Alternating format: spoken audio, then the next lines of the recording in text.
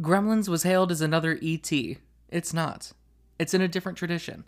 At the level of serious film criticism, it's a meditation on the myths in our movies. Christmas, families, monsters, retail stores, movies, boogeymen. At the level of pop movie going, it's a sophisticated, witty B-movie in which the monsters are devouring not only the defenseless town, but decades of defenseless cliches. But don't go if you still believe in Santa Claus.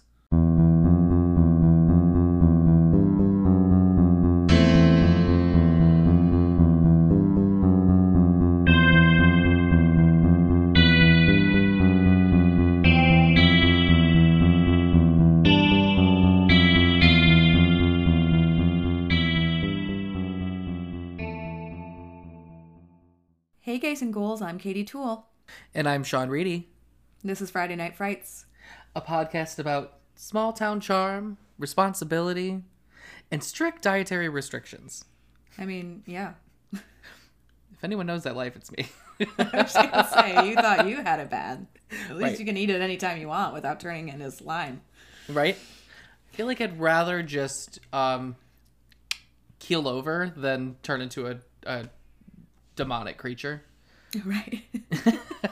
Like, I feel like my reaction's at least fair. Can I also say, just like small confession, I just almost like literally had to catch myself at the last second not to say, hey Gays and Ghouls, I'm Sean Reed. Which I am most definitely not. No, you are in fact Katie Toole. I am. I don't know why I had a slight dissociative episode just now, but very tired. Tonight is a very exciting night because tonight we are talking about Gremlins, Yeah. which is one of my favorite movies from childhood. Right? Like, It's so good. it just makes me so happy. I do have, okay, so I haven't acknowledged this with you at all. I have one, and we can talk about it a little bit later, but I have one big problem with the movie. Just one. Okay. It involves the rules. Okay. Oh, I think I know what you're going to say, but go ahead. They're like, don't feed them after midnight. When do you start feeding them?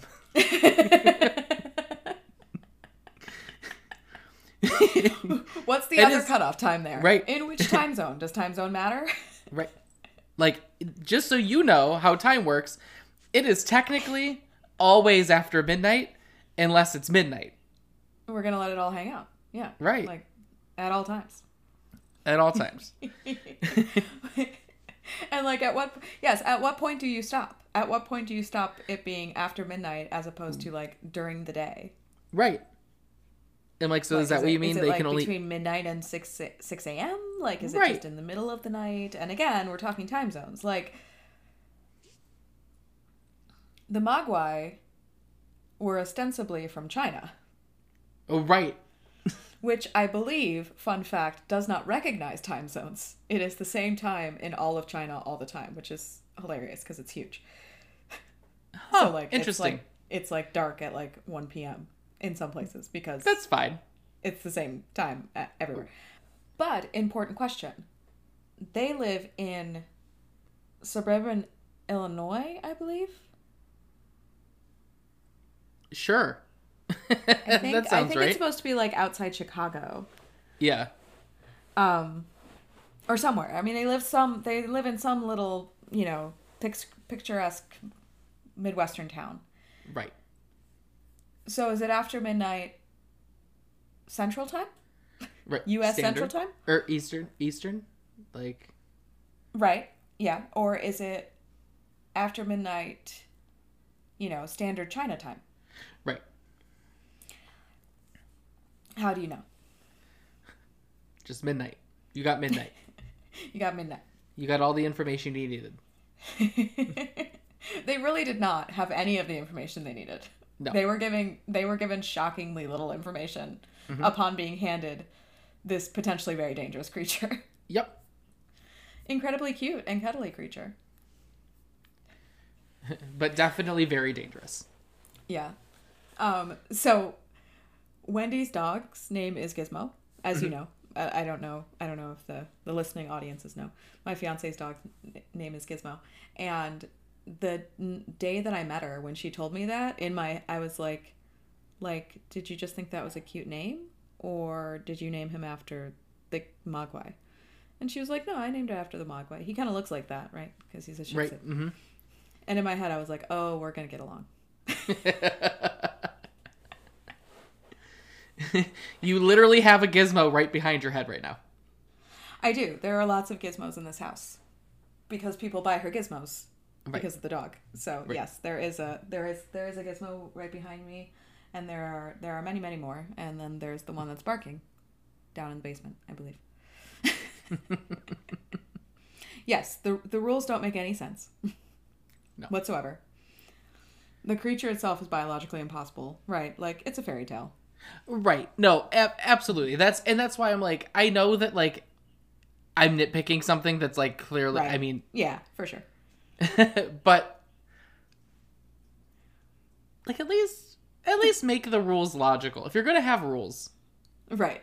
Rules this consequential. Yeah. Where they are, like, the driving plot line, like, the driver of the entire plot of the movie. Are right. The rules. Make them a little bit more sensical. Right. Can I just state right now a fact that I learned that I did not know that I find absolutely hilarious? Yes. Gizmo was voiced by Howie Mandel. Yes, he sure was. And I was like, what? Yep. Good old Howie. Like, you literally I could have been on you know, one of his game shows, and that could have been the $1 million question, and I would have never in a million years been able to answer that was Howie Mandel's voice. I mean, well, because he does. I consistently forget that he is a voice actor as well. Right. Yeah. I mean, the whole like game show host phase of his life is actually relatively recent. Like, he was an actor, a comedian, you know, long before that. But it feels so like, you know, it feels so like integral to just who he is that he's like, you know, a judge on America's Got Talent now, right? And he's got like all the game shows, like, but that's actually like a new thing. Mm-hmm. Yeah, he's well known for his voice acting. It's just been a while. Like, his bigger voice acting roles, I feel like, were in like the 80s and 90s. Yeah, for sure. But yeah, I forget, and then when I was like looking up some more information about when I watched it, I saw his name pop up on the credits, and I was like, what? Mm-hmm.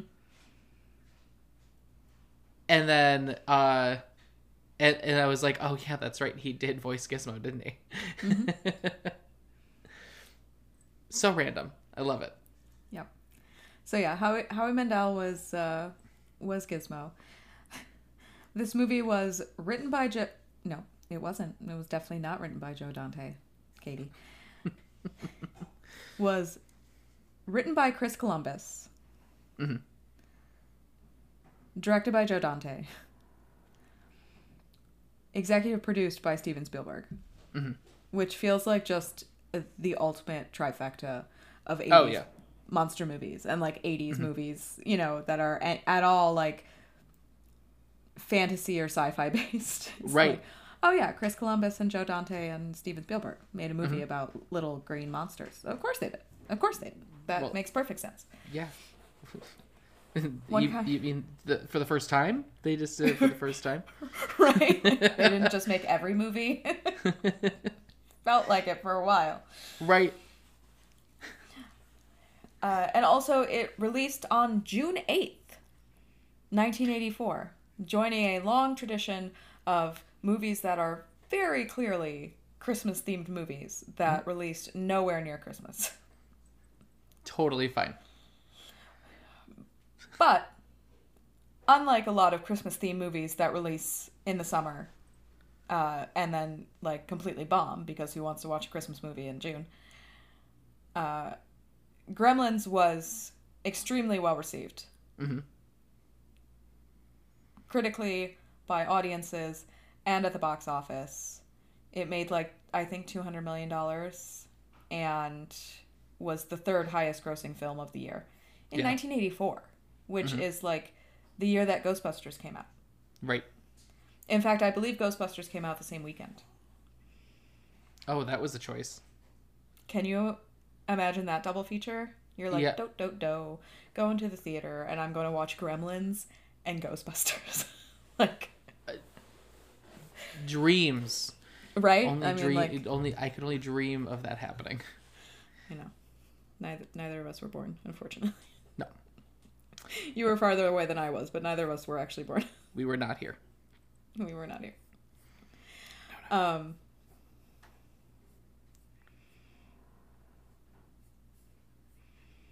Gremlins was also one of the films that inspired the PG-13 rating Yes. because it was the center of this. And remember, this was 1984, right? 1984 meaning post Star Wars, meaning there was merchandise. Like, there's a reason there's a Gizmo doll behind me. Mm-hmm. And that is because Gizmo things are widely available. Mm-hmm. And they always have been. And, so parents went to the store and they saw this, like, extremely cute, cuddly little creature. And they're like, oh, I'm going to take my kids to see this movie. And then, halfway through, their kids are screaming and they got pissed. And you can't blame them. Mm-hmm. Really.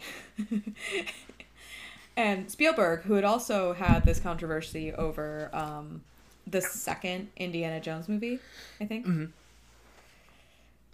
actually himself went to the MPAA and was like, we need another rating. Like, it can't be either, like, there is something in between being okay for all people and being just okay for adults. Like, there is an in-between there. Yeah. And that was the PG-13 rating. Mm-hmm. And it was smart. I mean, like, PG-13 is, I think, a very reasonable rating to have. Like, yes, right. Yeah, the whole jump from PG to R is just like, what? Yeah, there's a lot of gray in there. which is why I feel like, hold on, I'm gonna not eat my words real quick. Yes, which is why Poltergeist is rated PG. Poltergeist and clearly is rated PG. You didn't know this? Yes, Poltergeist is a PG rated movie. Yep. That's amazing. Mm-hmm. I'm like, absolutely not. Absolutely not. No. Like, very scary. Uh-huh. Can you imagine taking a child to see a movie about a child who gets kidnapped by ghosts? Nope. And gets sucked into a closet, and there's a satanic clown doll and a tree that attacks them. Like, nightmares. Skeletons in their swimming pool. Like, there's nothing that, like, I mean, a normal small child, I watched Poltergeist when I was a small child, but then right. A normal small child would not find absolutely terrifying about that movie. Yes. Like, they could watch 5 minutes of it before it was too much. Yeah, I know, when I first found out that Poltergeist was PG, I was like, what? But that makes sense that PG-13 wasn't a thing. Right, it was before this. Mm-hmm. Yeah. I think it was, what was that, 81? 82. 82, right, Mm-hmm. Okay. So it was like just before. We haven't done Poltergeist, have we? Surprisingly enough, no. We have not. There are just so many. Mm-hmm. It's on there. It's on that list. It's on that list. We'll get to it. We'll get to it. Not tonight, though, because tonight we're doing Gremlins. Right. But before we do that, it is... Shocktail Hour! Tonight's Shocktail is called The Gizmo, of course. Mm-hmm. And we wanted it to taste a little bit like a Christmas cookie, because Gremlins is a Christmas movie, like, unequivocally. Like, I feel like there's no debate here. It's not like a Die Hard situation where it's like, it just takes place at Christmas. No, Christmas is a integral part of the plot. It's how he acquires the Mogwai. Right. It's literally a Christmas gift. It's literally a Christmas gift. I mean, I guess it could have been a birthday gift, and they could have, Right. but they didn't. But they didn't. It's a Christmas movie. But they didn't, so it's a Christmas movie. So what you're going to do is you're going to take 2 ounces of vanilla vodka, 2 ounces of amaretto, 2 ounces of Irish cream, and 2 ounces of the milk of your choice. I actually think, like, unfortunately, poor Sean can't drink this anyway because of the Baileys, but I think actually that oat milk would go better than regular milk in this. But, you know, if you want it creamier, then you would probably use regular milk. Right. You're going to take chocolate sauce and caramel sauce and drizzle along the side of your glass. And then take a little more caramel sauce to rim the glass with salt, right? So it's kind of like a sweet and salty thing. Going for like a chocolate caramel shortbread cookie type dealy. Shake up the cocktail ingredients. Pour it into that pretty little chocolate caramel swirl glass, and you've got yourself a drink that is reminiscent of a Mogwai. Get it. And tastes like Christmas. Yum, yum, yum. Yum, yum, yum. Yum, yum. Delicious. Delicious. Deviously. Yum. Deviously delicious. Mm-hmm. One of my favorite things, by the way, is when the gremlins just say yum. When they're like, yum.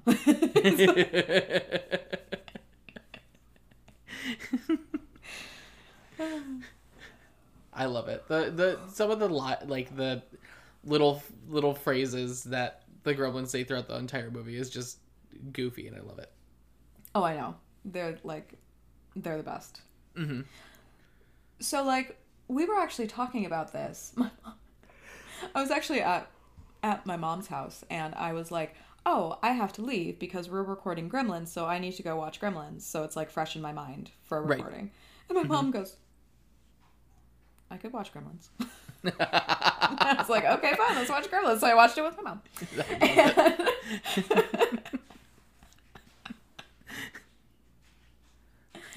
And we were talking about it, and like, and I think, you know, the quote at the top of the show was from the Roger Ebert review, the somewhat glowing review that Roger Ebert gave this movie.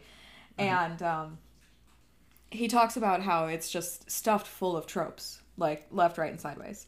Mm-hmm. And it really is. And it actually combines several different horror tropes. And I think that's part of what makes it feel unique, even though once you start to like tease it apart, it's all tropey, but like the way that they're combined feels fresh, if that makes sense. No, it does. It does. It does have a different overall feel to it. Like I feel like everything about the movie itself, like I feel like this is basically what you said, but like everything about the movie is very familiar, but it's familiar, but it is fresh. Right. Like, so we were talking about it, and it's like the sort of main structure of the story is actually much more akin to a zombie movie. Yeah. Right? Yeah. Like, we were watching the scene where Billy's mother just like in rapid succession just takes 4 of them out. Like, just boom, boom, boom. Like, bye, you're gone. And we were like, A, hero. Like, badass bitch. Right. Don't mess. Don't mess with Mrs. Peltzer. Mm-mm. But B, like, it shows you that an individual gremlin is relatively easy to take care of. In the same way that in a lot of zombie movies, if there's only one zombie, you have a very good chance of surviving. Mm-hmm. As long as you know it's a zombie and you don't let it get close enough to bite you. Right. Mm-hmm. In this, you have like, there's no trickery about whether or not this thing is dangerous. It's like, it's throwing things at you from across the room, and it's tiny and green and has claws and teeth. Right. The reason that zombies in zombie movies are usually like too much for the protagonist to handle is because there are so many of them. Mm-hmm. Right. And that's the structure here. It's like, one gremlin, you're good, you're fine. Like, just, you know, shoot it. Right. Like, it's not shoot it, stab it, throw it in the microwave, like whatever you need to do, but it's going to be relatively easy to kill. It's just when there are 500 of them. Right, then it's a little bit different. And when the authorities don't believe him, which also is like what always like delays the response in zombie movies, is like the authorities or even the protagonists not being willing to accept what's happening. Mm-hmm. It's just funny because like it is a monster movie, but in most monster movies there's a monster and they're giant. Yes. They're giant, or they're very strong, or there's some kind of imbalance against the like human protagonists that it's very difficult for them to fight it. Mm-hmm. Whereas here, that's not really the case. If you're taking gremlins at the individual level, they're very small. Mm-hmm. And they're not really any stronger than your average adult human. Right? No. Like, they're similar strength, I would say. Yeah, like they seem to fight them. They seem to fight off the individual ones easily. It's just like, A, they can hide because they're tiny. Uh-huh. B, they use a lot of weapons. Yep. And C, there are 500 of them. Yes. So. And they are pretty fast. Like, they're small and they're fast, so like they have a little bit of an advantage. They can more easily escape, but you're right, like they're still not like they don't have super strength or anything like that. Like they're easy to kill and they're easy to handle. But it is once it's like a horde of them that it's like, okay. This is now officially out of control. Yes. So our story begins in Chinatown. Mm-hmm. Which is slightly racist, and like we do need to acknowledge that like the monster coming from Chinatown is pretty racist. Yeah. Mogwai actually is an actual Chinese word, and it's an actual Chinese concept, and it basically means like evil spirit or devil. So like if he'd been able to, it's the classic like, you know, Americans getting Chinese tattoos that mean chicken nugget or whatever, right? Like right.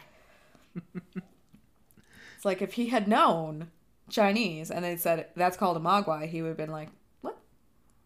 Why is it called that? Also, I still want it, but I mean, I still want it. Like, you know, I'm not. I absolutely would take that little guy home and just, you know, be a little bit more weary about, like. Right. Well, yeah, because I know the reason for the rules. So, bumbling, struggling inventor, which was like a very interesting character for them to decide his father should be. Right, very, very random. It doesn't really have any relevance to the story. The fact that he's like a, you know, basically a failed inventor. Like none of his inventions ever work. He's just kind of like a, right. You know, he's just kind of like a, but he's you know, a good husband and a good father, and like he's a good man. He's just not very good at what he does, but he's very passionate about it. He's very passionate. So, which I was expecting them to tie his, like, at least one, if not, like, if at least the bathroom buddy, if anything. Like, I was expecting at least one of his inventions to be, like, specifically tied to, like, defeating the gremlins, but, like, nope. So that's actually when his wife is fighting them off in the kitchen. The first one in like the mixing thing, whatever that thing is. I do think that was supposed to be one of his inventions. Yes. But one would imagine that, yes, the bathroom buddy not coming, given how much they talked about it, the bathroom buddy not coming into play at any point is kind of strange. Like, they made this whole big... I'm wondering, actually, if there was a deleted scene or something. Because they made this whole big thing about the shaving cream. Right. And it was like, maybe they would use that to, like, blind it or something. Like, right, yeah. You know, just, like, shoot it with it and, like, disorient it, right? Like... Right. No. He just... I mean, that is the reason that he goes to the convention. Right. And that's the reason that he's not in the town the whole time. And... But, like, even, like, because he had, you know, he took the dog with him, too. He did. And Like, the dog was back, and the dog didn't even do anything, really. Like... No, the dog was just, like, kind of watching. He's like, what the fuck? He's like, all right, I found where he is, but that's it. Right, I found him. My job's over. Your turn now. Like, okay, it's fine. Sounds good. But yes, Randall Peltzer is in Chinatown, and he's looking for a Christmas gift for his son, Billy, who is of somewhat indeterminate age, but somewhere in his late teens or early 20s. Yeah, it seems like he's like kind of sort of fresh out of high school. Maybe 2 years of college, kind of a thing. But he's somewhere around there. He's somewhere between out of high school for sure. Yeah, because he has a day job, but somewhere between like 18 and 22. Let's call him there. Yeah. And he goes into the shop of Mr. Wing, because of course that's his name. And actually, I think that in the original, he's not given a name. Yeah, I think I think he's just called Grandfather. Like, yeah, they like call him Grandfather, and then when he shows up at the end, he actually at the end he might address him by name. Yeah, I can't remember. But it's like a split second, blink and you miss it. Who runs a shop of like wonderful curiosities, right? That is in a basement and sort of hidden away. So his grandson actually goes and like pulls people off the street to bring them to the shop because the shop is failing, and the grandson is very concerned that he and his grandfather are not going to have an income, right? Right. So while Randall is there, he finds, even though you don't see it yet, you can only hear him. An adorable, fuzzy creature, unlike any he's ever seen before, that looked something like a cross between a puppy and Yoda. Yep. And he wants to take it home. He wants this is the gift. I mean, no other kid in America is gonna get this thing, right? Right. The old man refuses to sell it to him because he says that it comes with too much responsibility. The grandson, again, very concerned about their financial situation, because he offers $100. He offers $100, which was a hell of a lot of money in 1984. The grandson, who's like, "Are you kidding me?" just straight up takes the mogwai and gives it to the guy and takes the money and like shoves him out the door and is like, "Okay, bye." Before doing so, though, he tells him the 3 very important rules. Again, these are the rules that are both the primary driver of the plot and make no sense. But it's okay because this movie is about, you know, little green monsters. So like it's, you know, we're suspending our disbelief. Right. But the boy also does not specify the consequences of these rules at all. Nope. Because you don't need to know. Like, you just need to know the rules. You don't need to know just why don't the rules. Do it. Like, right? Yeah. Just don't do it. Yeah, he's like, so he does tell him that the sunlight will kill him. Right. He's like, so don't do that, because apparently they're also vampires. Sure. And then he's like, oh, and don't get them wet, and whatever you do, do not feed them after midnight. No further explanation given. Like, oh, okay. Now, sure. In fairness, if he had explained, it would have spoiled the entire movie. True. Very true. Like, when these things started happening, you would have known what was going to happen to the Mogwai, right? But still, I feel like he was kind of setting them up for failure there. Yeah. Just a little bit. So he takes it home to his son. His son, who, in the meantime, there's also this probably unnecessary but somewhat delightful subplot of like the town crone coming after his dog, like the Wicked Witch of the West, right? Like, or not the Wicked. Well, I mean, you know, like Margaret Hamilton's human character, whose name escapes me at the moment, which is funny because I know that movie inside out. What is her name when she's a human? Like, when she's in Kansas, what is her name? Oh, no. I don't remember. It doesn't matter. That, like, this character is clearly modeled on her. On Margaret Hamilton's... Mm-hmm. On Margaret Hamilton's Kansas analog for Wicked Witch of the West and The Wizard of Oz, right? Mm-hmm. She also owns half the town, so she's also, like, an analog for the villain in It's a Wonderful Life. Mm-hmm.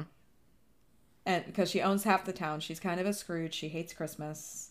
She's a cat lady, so, like, and who hates dogs, and especially Billy's dog, Barney. Mm-hmm. Who, by the way, fun fact, that dog's real name was Mushroom, which is adorable. That dog... I saw that in the credits, too. I just about died. Why did they keep that his name? Why didn't you just call him that? Just call him Mushroom. Just call him Mushroom. Mushroom. Come here, you little shroomy.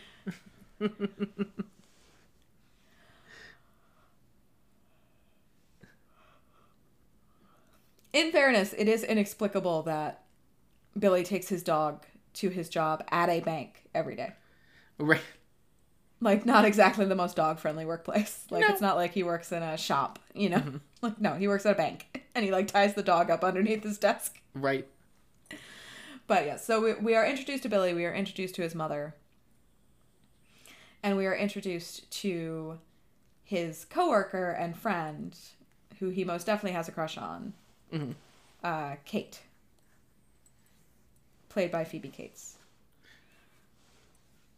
Oh, we should say, so Randall is played by... Sorry, I need the... What's his name? Oh, right. Randall's played by Hoyt Axton. Mm-hmm. Zach Galligan plays Billy.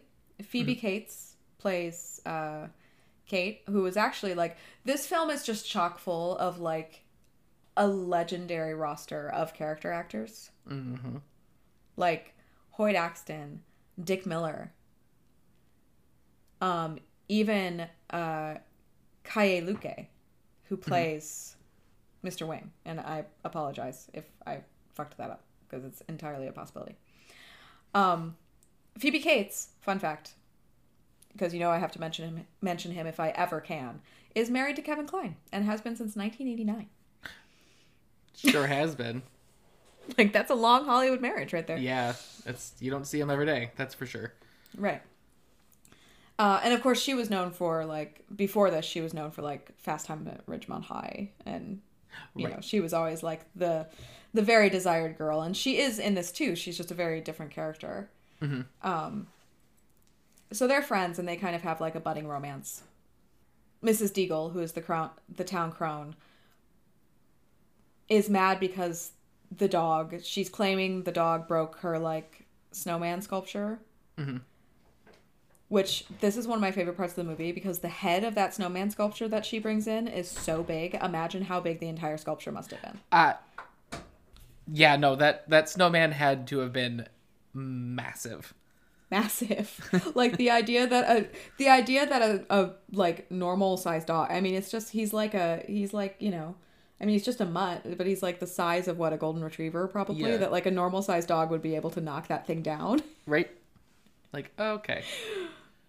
But she threatens to call the animal control man on him.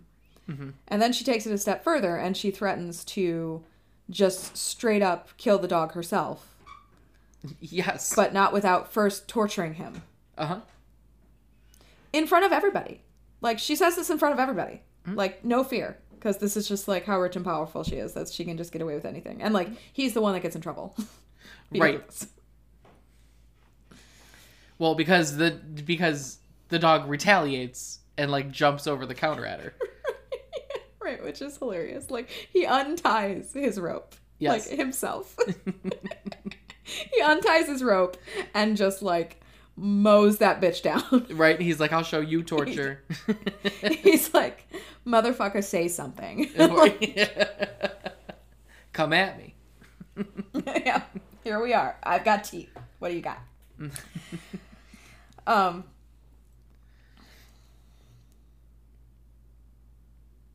So Billy takes the dog home. They're sort of talking about, this situation and what to do about this situation when the dad comes home with the Mogwai. Mm-hmm. And this is the first time that we actually see Gizmo fully, right? As he's opening the Christmas present. Mm-hmm. And he's like, what the fuck is this? It's amazing, but what is it? I don't understand. Right. This is not a puppy. Like, what is this? Nope. The dad reiterates the rules. Mm-hmm. Says that he has named him Gizmo. Yes. Because he's an inventor, of course. So that is, of course, what he's named him. Mm-hmm. And, again, doesn't, neither his wife nor his son asked for clarification about why these rules exist. I mean, I will give them he really didn't, the rules got broken on accident. Right. Well, or through sabotage, right? Right. Right. It wasn't him. Right. It's not like he was being willy-nilly or being not careful. It just happened anyway. Right. Because he's sort of he's taking very good care of Gizmo. Mm-hmm. He loves him. And then a little neighborhood boy shows up. Mm-hmm. Yeah. And asks to see his new pet. And that little neighbor boy is an absolute infantile Corey Feldman. He sure is. Which I think is now our third movie that features Corey Feldman. Sure is. This year. Yes. In the last 3 months. Yeah. In the last 5 months. Yeah. Whoops. Yeah, if that. Yep. And I'm sure there will be more. Mm-hmm. So another small detail that really only makes sense, that really is only relevant because it pertains to how the first rule gets broken, mm-hmm. right? Is that Billy's an artist, right? Yes. He likes to draw, he likes to paint. Mm-hmm. He wants to be he wants to do cartoons for a living, which is funny because that's what Joe Dante wanted to do when he was a kid. So I wonder if Chris Columbus wrote that into the script originally, or if they added that detail as sort of a nod to Joe Dante. I mean, either which way, it worked with the plot. Right. That's awesome, though. So he's sitting there and he's showing Gizmo to Corey Feldman. Corey Feldman accidentally knocks over his paint water, mm-hmm. which if you are out there an artist, just how unruly paint water can be. Yep. I've ended up covered in paint water more times than I can count. Mm. But Gizmo ends up covered in paint water, and something somewhat unexpected happens. Which is that he reproduces. Yeah. 5 little fur balls pop out of his back, mm-hmm. and turn into more Mogwai. That's a real... That's a very concerning way to reproduce. Right? And it looks painful. Yes. I mean, I guess the way that humans reproduce, actually, when it comes right down to it, the actual delivery of the child is painful. So yes. Maybe it's just that's just the way it is. But my favorite part about this scene is that Billy is sitting there in complete and utter shock and awe. Mm-hmm. I can't believe this is happening right now. Corey Feldman is reading a comic book, and he's like, yeah, cool. It's cool. I'm like, how are you not... You're a child. How are you not either fascinated or terrified or both by what's happening right now? Well, and I'm like, sir, not 5 seconds ago did you ask, where can I get one of these? And then suddenly here they are. Take one. Here they are. And you're like, cool, that's cool. Cool. I'm going to be over here reading my comic book. Yep. Jesus Christ. Okay. All right, Corey. So... Billy takes Gizmo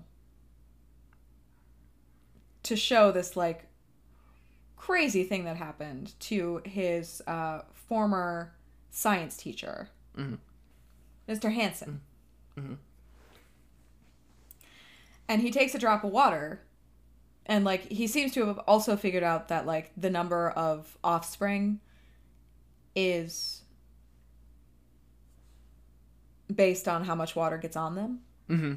Right? So, like, it was like a mason jar full of water that spilled on Gizmo and he got 5, right? He has an eyedropper and he drops it on Gizmo and he gets 1.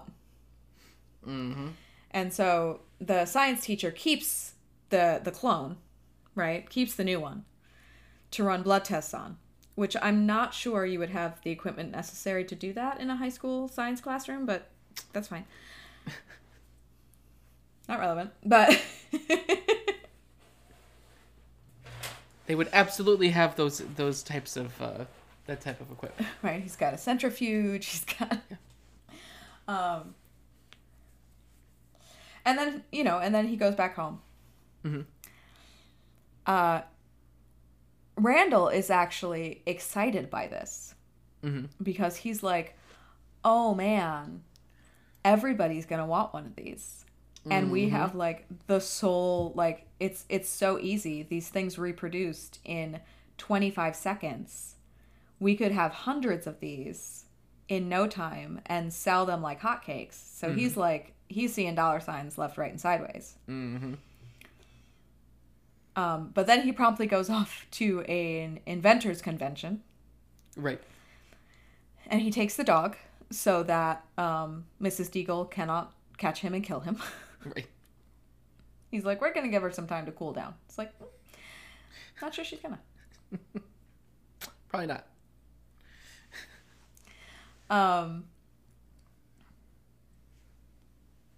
And Billy just sort of, like, settles in. He asks Kate out on a date. Yep. So, like, things are looking up there. And he goes home to relax. And he has noticed that the other Mogwai seem wilder than Gizmo. Yes. Whereas Gizmo is very, like, chill and well-behaved. The others are kind of, like, very mischievous and kind of loud. And and that there's one that has a little mohawk, which is also very cute, that he names Stripe. Mm-hmm. And he's like, he seems to be the leader. So he's kind of got himself a little, like, punk gang. Yes. A fuzzy punk gang. That's what that, like, and it was 1984, right? So, like, you put forth, like, the imagery of like hooligans, right? And of course the leader has a mohawk. Like, of course. Of course. It is at this point that things begin to escalate very quickly. Oh yeah. Because what Stripe does is he chews through the plug, through the, like, wire for the plug of Billy's alarm clock. Mm-hmm. So he's sitting there, and he's like, they're whining, and they're whining, and they're whining for food, right? And he's like, I already fed you, and they keep whining.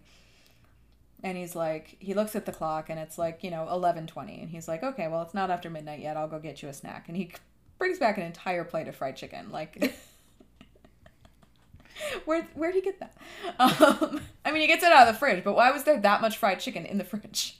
Just sitting in the fridge. Well, because I feel like if you have fried chicken, that's, like, the minimum amount that you should be making, because fried chicken is delicious. I mean, fair. But why wasn't it all eaten by the humans? How was that much left over? That's the question. That's a good question. I don't know. So anyway, he takes it back upstairs. He gives it to the Mogwai. Right. They start chowing down. Mm-hmm. Gizmo refuses it. Mm-hmm. Because he knows. Yep. In the morning when Billy wakes up, he has 5 cocoons. Like, oh. Where the Mogwai used to be. I love when he's just like, Mom, could you come up here for a second? And she's like, what are these? And he's like, I think they're the Mogwai. So that's cool. Like, that's all right. They're just transforming. It's fine. And then, it's fine. Like, these are just, like, mammalian type creatures. Like, awfully mammalian looking creatures who are somehow also have the properties of insects. Yes. But can also, like, produce asexually, like amoeba. Like, it doesn't make any sense. But it's okay. We love it. At the same time, almost exactly the same time, across town, in the high school teacher's laboratory, his Mogwai steals his sandwich and eats. So he also has a cocoon. So now they're even more intrigued, and they're like, you know, he's like studying this stuff. He's taking samples of the goo that's all over it, because of course there's goo all over it. Right. And they begin to hatch.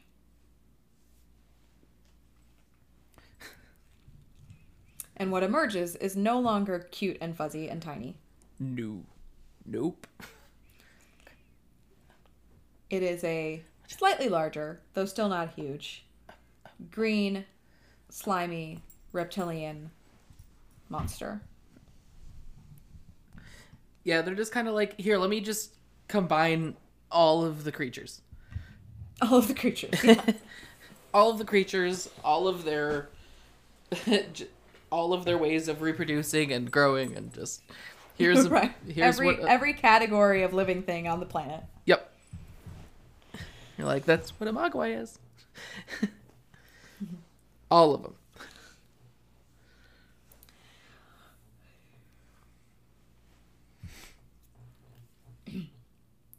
So the first one that shows the sign of trouble is actually the one that Mr. Hansen has, because it breaks out of its cage.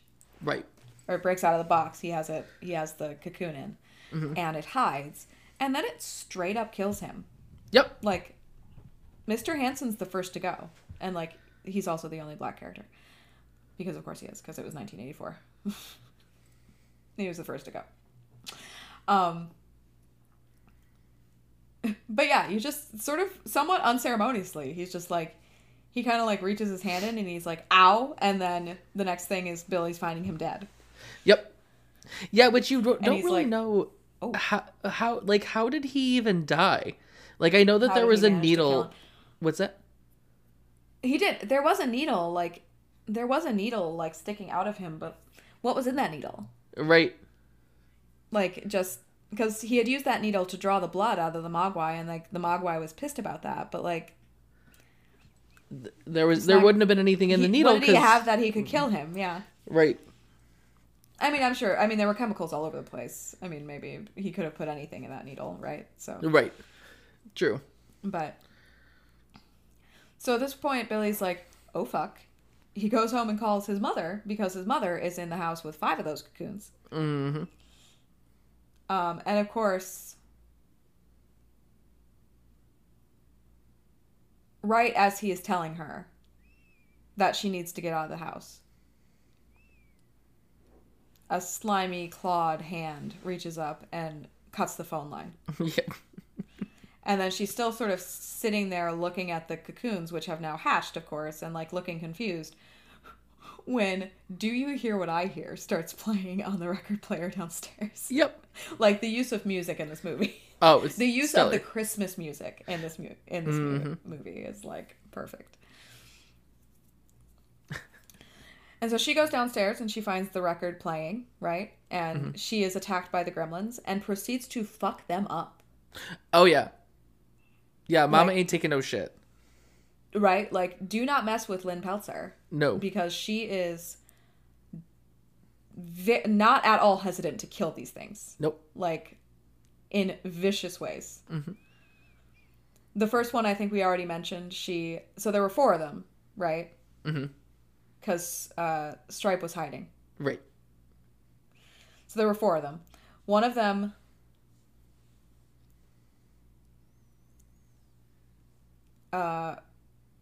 actually 2 of them were hiding. Stripe was hiding, and then there was another one hiding in the Christmas tree. Right. Which is a great visual. Oh, yeah. When the Christmas tree lights go out and all you see is the red glowing eyes in the Christmas tree. That's a great visual. But she runs one of them through one of her husband's machines, and it, like, decapitates him, essentially. Like, pulverizes his head. Mm-hmm. She stabs another one with a kitchen knife. Just to death. The third one, and this is probably one of the most famous moments in the movie, the third one she shoves into the microwave and turns it on high, and he explodes. Yep. Totally fine for children. Yeah, right? Like, at this point is probably when the parents were going, Oh no. We've messed up. And if not there, then the next moment, because the next moment is after that, like, glorious visual of the gremlin in the Christmas tree, and he attacks her. Billy runs in and decapitates it. His head flies into the fire, and you can see, like, his head burning in the fireplace. Yep. Like, with flames shooting out of his eye sockets. So, like, yeah, not at all family friendly. No. No. So she's okay. She's a little banged up. She's obviously, like, very confused and very frightened because this is not something you expect to encounter ever. Right. But Stripe escapes. Mm-hmm. They don't get the fifth one because he's the smart one. And so Billy takes his mother to the neighbor's house, and then he goes to find Stripe. Mm-hmm. After he finds Gizmo, who, like, the gremlins were fucking with. Oh, yeah. They had him taped to a dartboard. They threw him down the laundry chute. But, you know, Billy finds him and he kind of rescues him and he puts him in his backpack and he's kind of just hanging out with him for the rest of the movie. Mm-hmm.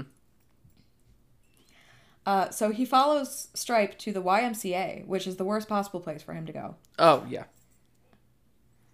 Because there's a pool. And poor Billy tries to catch him before it happens, but he manages to jump into the pool. Now remember, the amount of water seems to matter. So an entire swimming pool full. Might make a few more than starts, 5. Right. The pool starts to boil. Billy runs, which was smart. Mm-hmm. Maybe could have tried to barricade the door. That might have been smart. But, like, really just getting the fuck out of there was priority number 1, and I don't blame him. Yeah. And he runs to the police, and the police are like, "You're drunk." Like, what? No. No. No.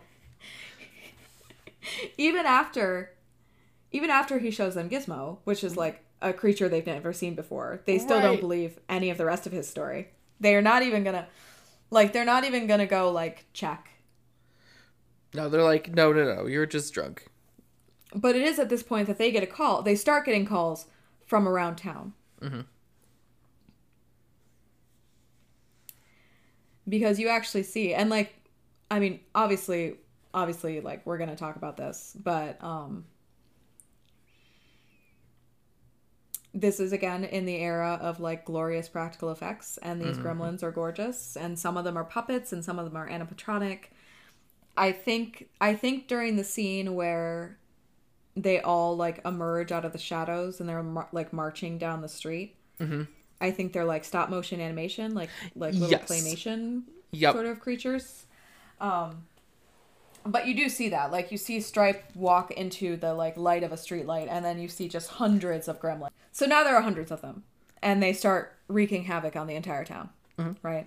And so they're getting calls, and we have a couple of notable attacks. First is against the Futtermans, which are Dick Miller plays Murray Futterman, who is, like, again, just legendary character actor.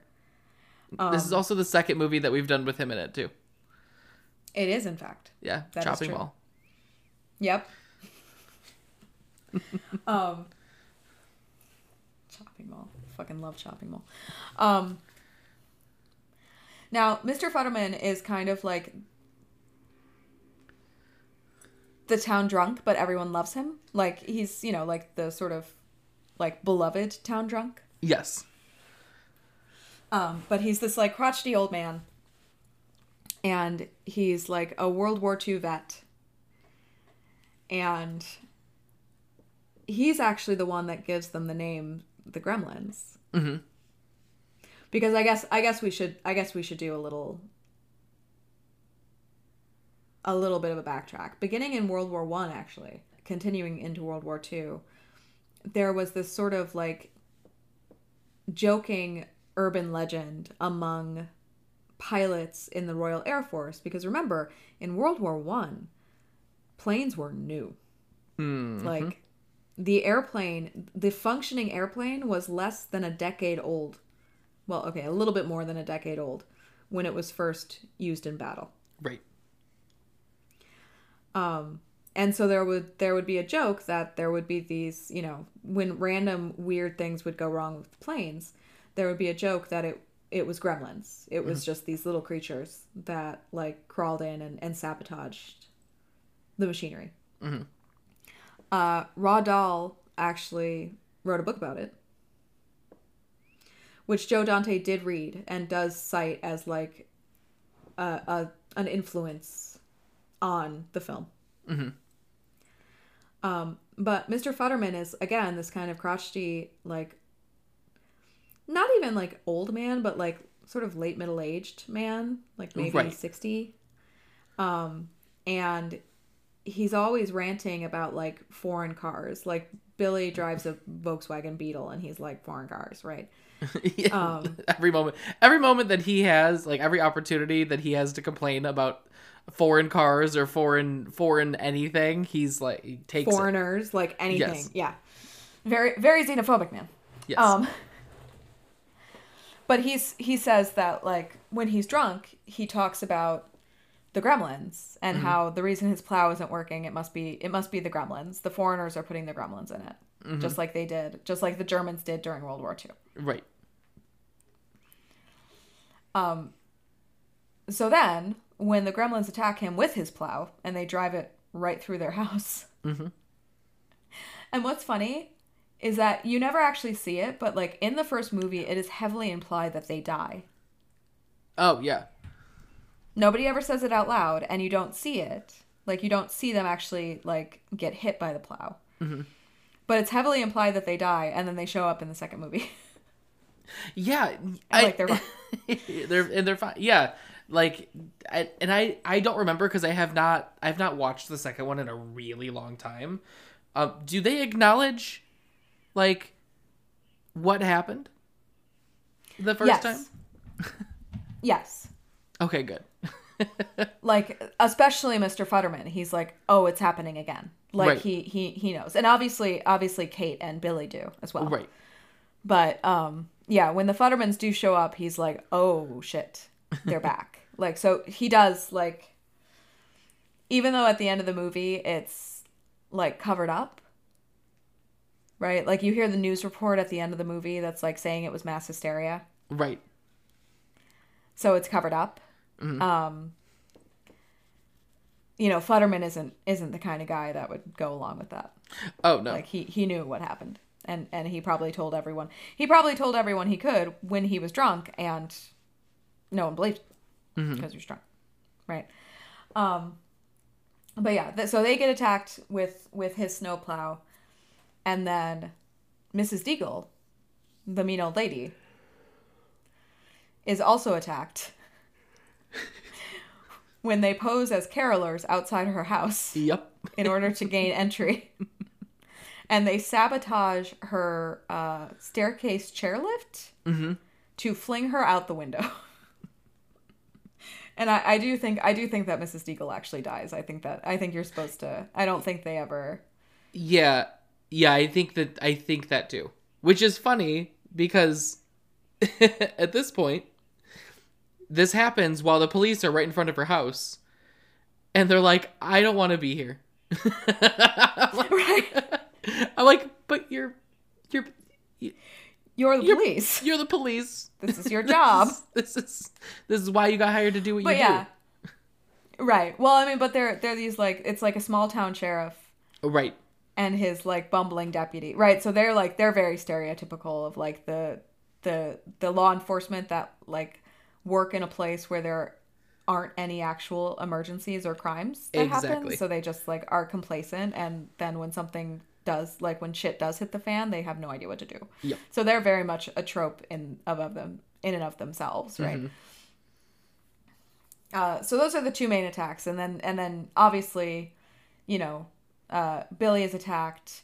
Kate is attacked at the bar where she works, and he has to, like, pull her out of there, and they sort of, run away and hide, and they have Gizmo. And they just sort of see the gremlins kind of attacking everyone in town now. Like, there's, like, the classic guy running down the street with one just, like, in his hair. Yep. He's like, ah!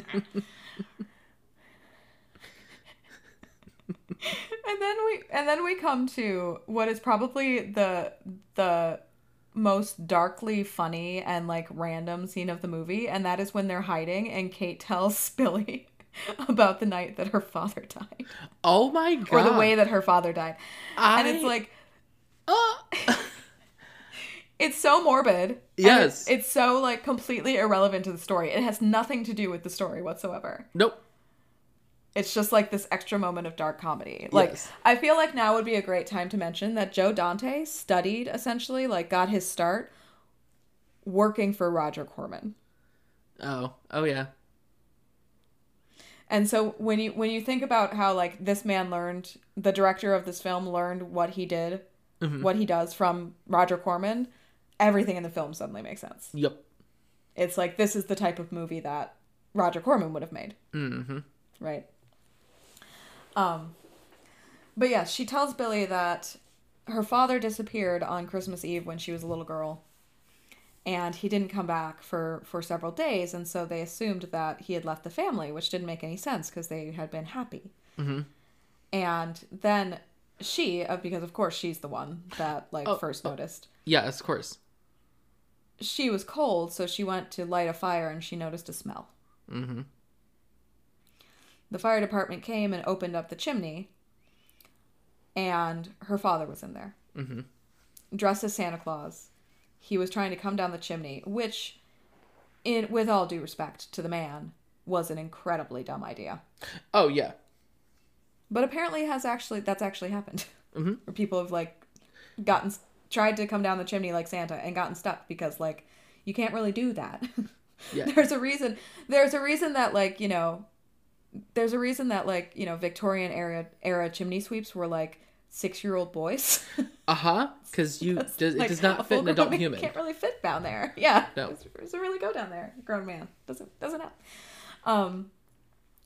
But yeah, so they pulled out her father. He had, slipped and broken his neck and was stuck in the chimney and was beginning to decompose, and that's what she could smell. Mm-hmm. And that's how she found out that Santa wasn't real. Right. Ooh, man, it's hit after hit for you, girl. I get it. Yeah, trauma. Yeah. Of course you hate Christmas, and now this is happening. Well, that's how it comes up. She's like, I've always hated Christmas, and now this is just one more reason to hate Christmas. Because, right. By this point of the story, when the actual gremlins are running amok, it is Christmas Eve. Mm-hmm.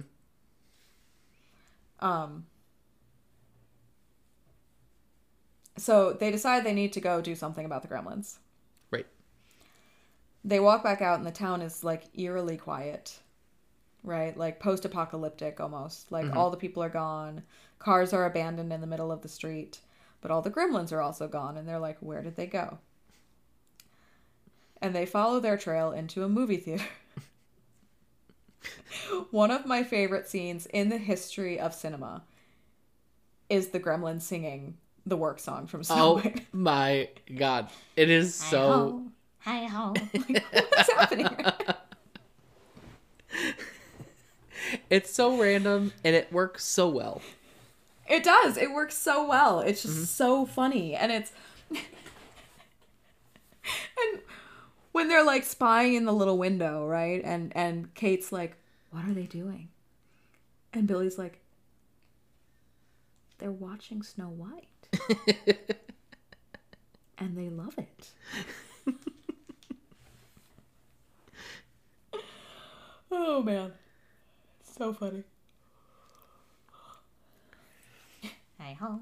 Hi-ho. And it's not even the singing, it's the synchronized, the dancing. shot is so great because you get them silhouetted against the screen, right? Because it's shot from behind, and you get all of their little ears dancing in synchronization, hi-ho, hi-ho. But they are all in one place, and so they see that as an opportunity. Mm-hmm. They're like, let's take advantage of this right now. Right. And here's the thing about, and I mean, this isn't the case anymore, probably, because most movies are released digitally, so it's just a computer running the movie. Right. At the movie theater. But back in the day, movie theater fires were a huge problem because film is hella flammable. Super flammable, yeah. Mm-hmm. Occasionally spontaneously combusts. Yep. Level of flammable. Yeah. And just burns a whole bunch of shit down. Yeah, especially certain types of film. Like Yeah. certain types of film are like it, like you can't have them in a room over like 50 degrees. Right. Yeah, I think it's I feel like one of the ones that's really really flammable, like the most flammable kind, is I think silver nitrate film. I believe so, yeah. Cuz like I think that silver nitrate is like literally used in explosives as well. Like it's just a very volatile Yeah. material. And then you put it in front of a hot light bulb The logic is flawless, folks. to project it onto the screen. So, recipe for success, Yes. but also for disaster. Mm-hmm. So they're like, we're going to burn this motherfucker down. And they do. They blow it up. And they manage to get every single gremlin except for Stripe, Yep.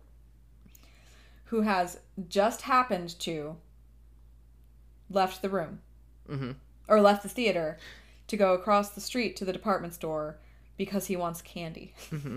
Yum yum. Yum, yum. Yum. They do kind of talk like E.T. Like, I can see the... Yeah.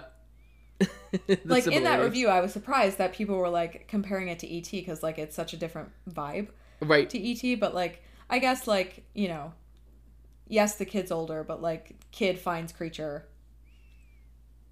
shit goes down, right? Like, Right. I mean, I guess, but... And I guess they do kind of talk like E.T.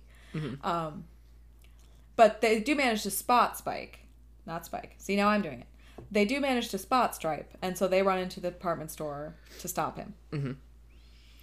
And a chase ensues. They're going all over the place, right? He's throwing shit at them or dropping shit on them. He manages to take over every TV in the place, which is hilarious. And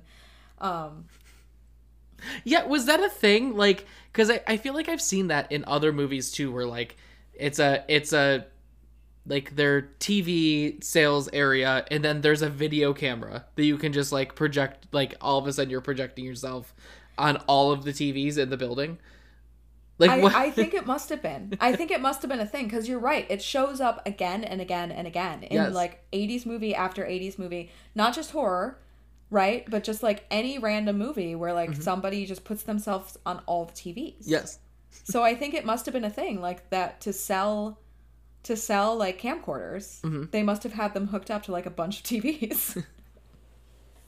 I don't know, but you're right. Well, I mean, it makes sense too, because that way you can see like how the picture would look, like how the picture looks on all the different TVs, and how the camcorder actually record. Like, yeah, no, makes sense. I get it. It makes sense, but like I don't remember. And again, I don't really have any solid memories until like 1990-ish. Right.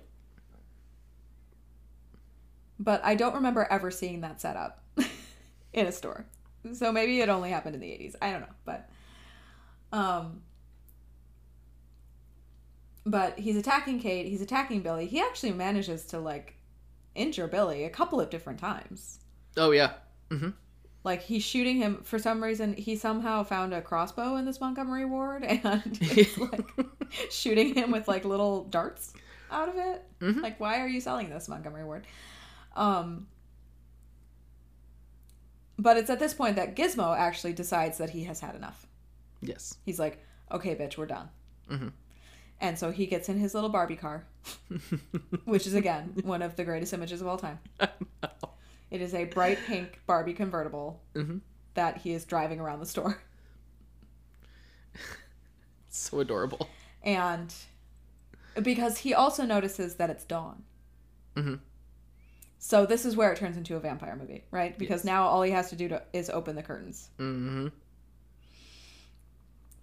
And Stripe is actually in the process of creating more gremlins because he found a fountain. And so he's like getting himself wet in the fountain when Gizmo opens the shade and he gets hit by the sunlight. And he melts in a way that is like hilariously reminiscent of the way the guy in Raiders of the Lost Ark melted. Yeah. And it's like this was just like Spielberg's melting period where like he just needed somebody to melt like from the eye sockets down in every movie he did. But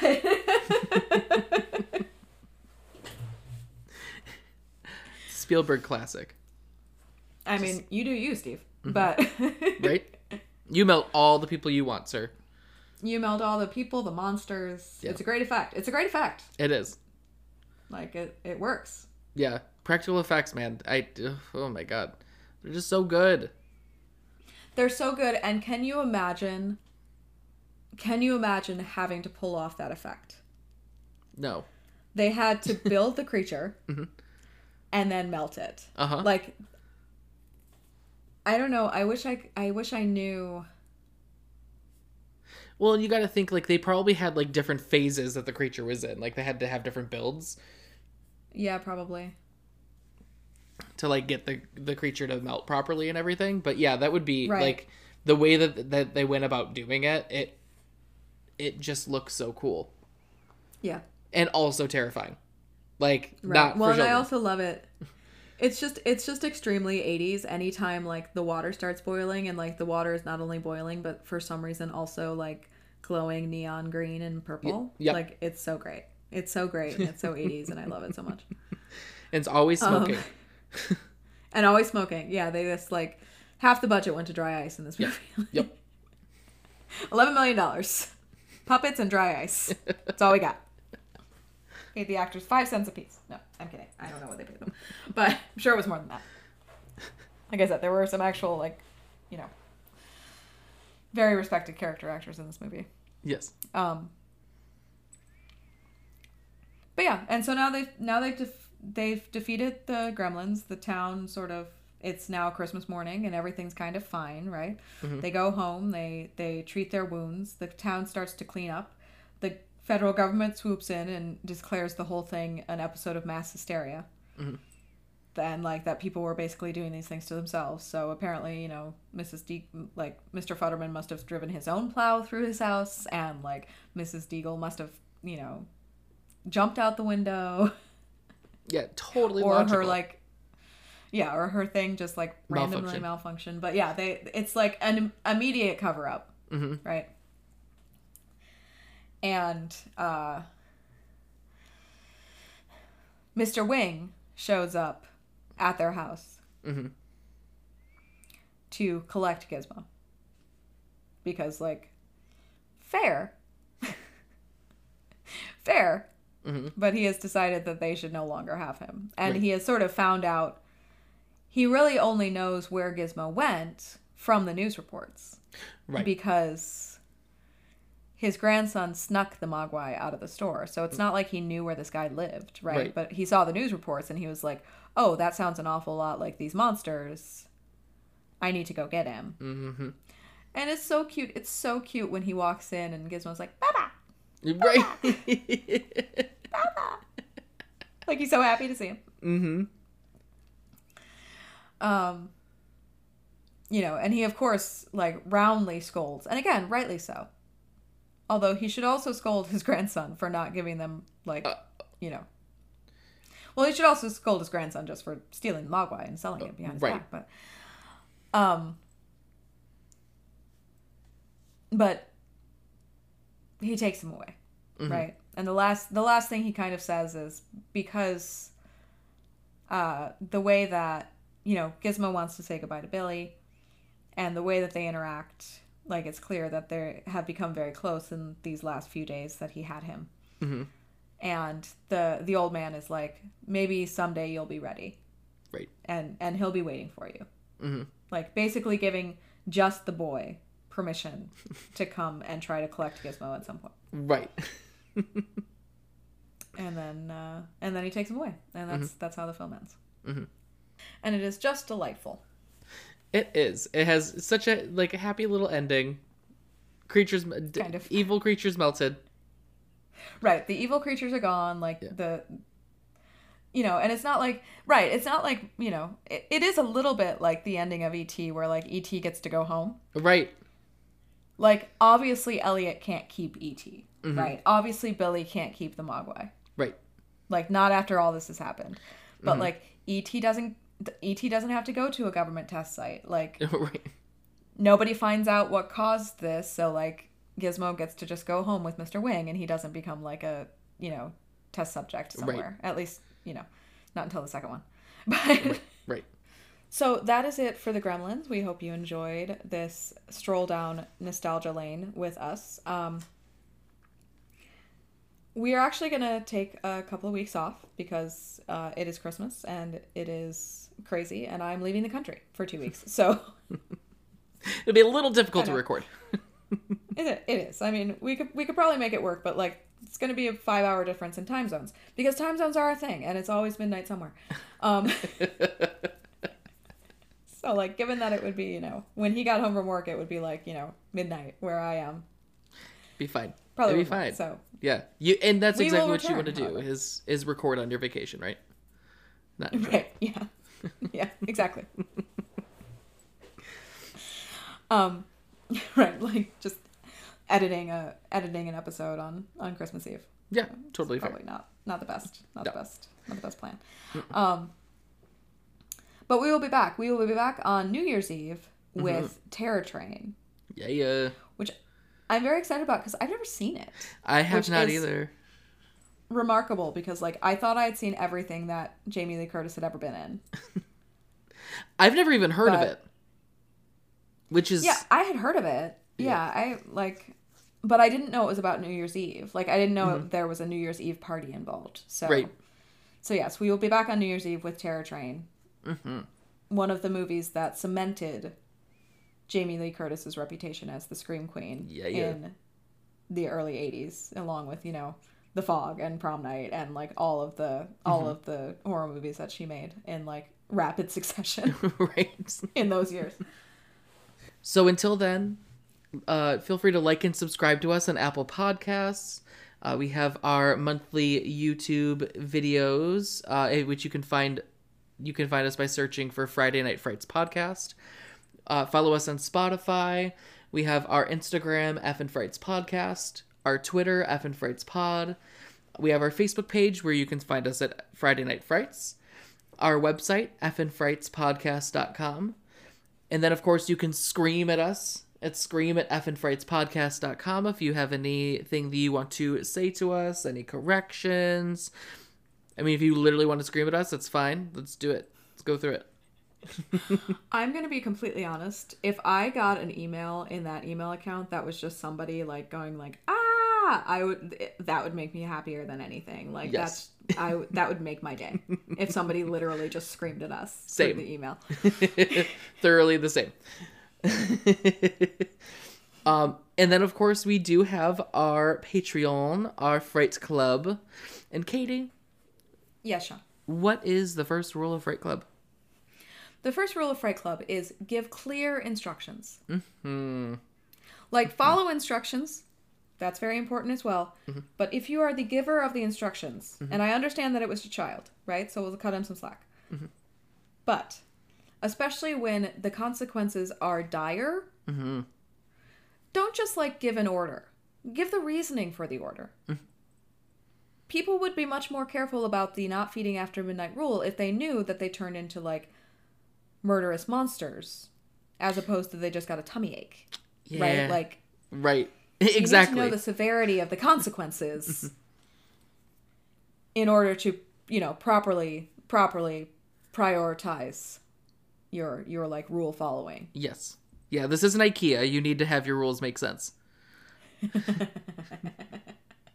People aren't going to just figure it out. Right. It's not how this works. It's a creature. Not a bookshelf. Living thing. Right. So, gays and ghouls, join us next Friday night. You'll be in for a fright. But until then, sleep tight.